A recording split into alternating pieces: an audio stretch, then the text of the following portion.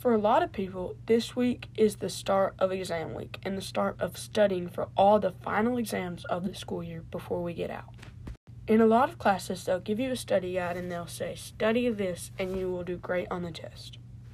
If we want to do good, then we will take the study guide and we'll fill it out to the best of our ability and we'll study it really hard and then we'll probably do really good on the test.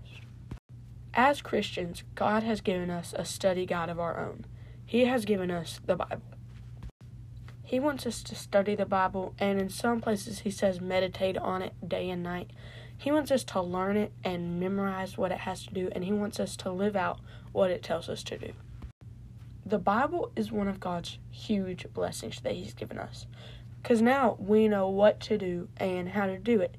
It says we don't need to lie, we don't need to murder, and it gives us all the sins that we don't need to do. And then it also tells us stuff that is good. It says, honor your father and mother, and all that kind of stuff.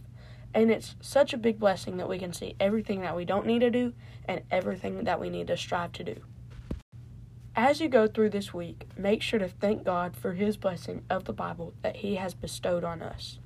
Thank you for listening to this week's podcast. Make sure to tune in next week on Tuesday at 5:30 to hear the next episode.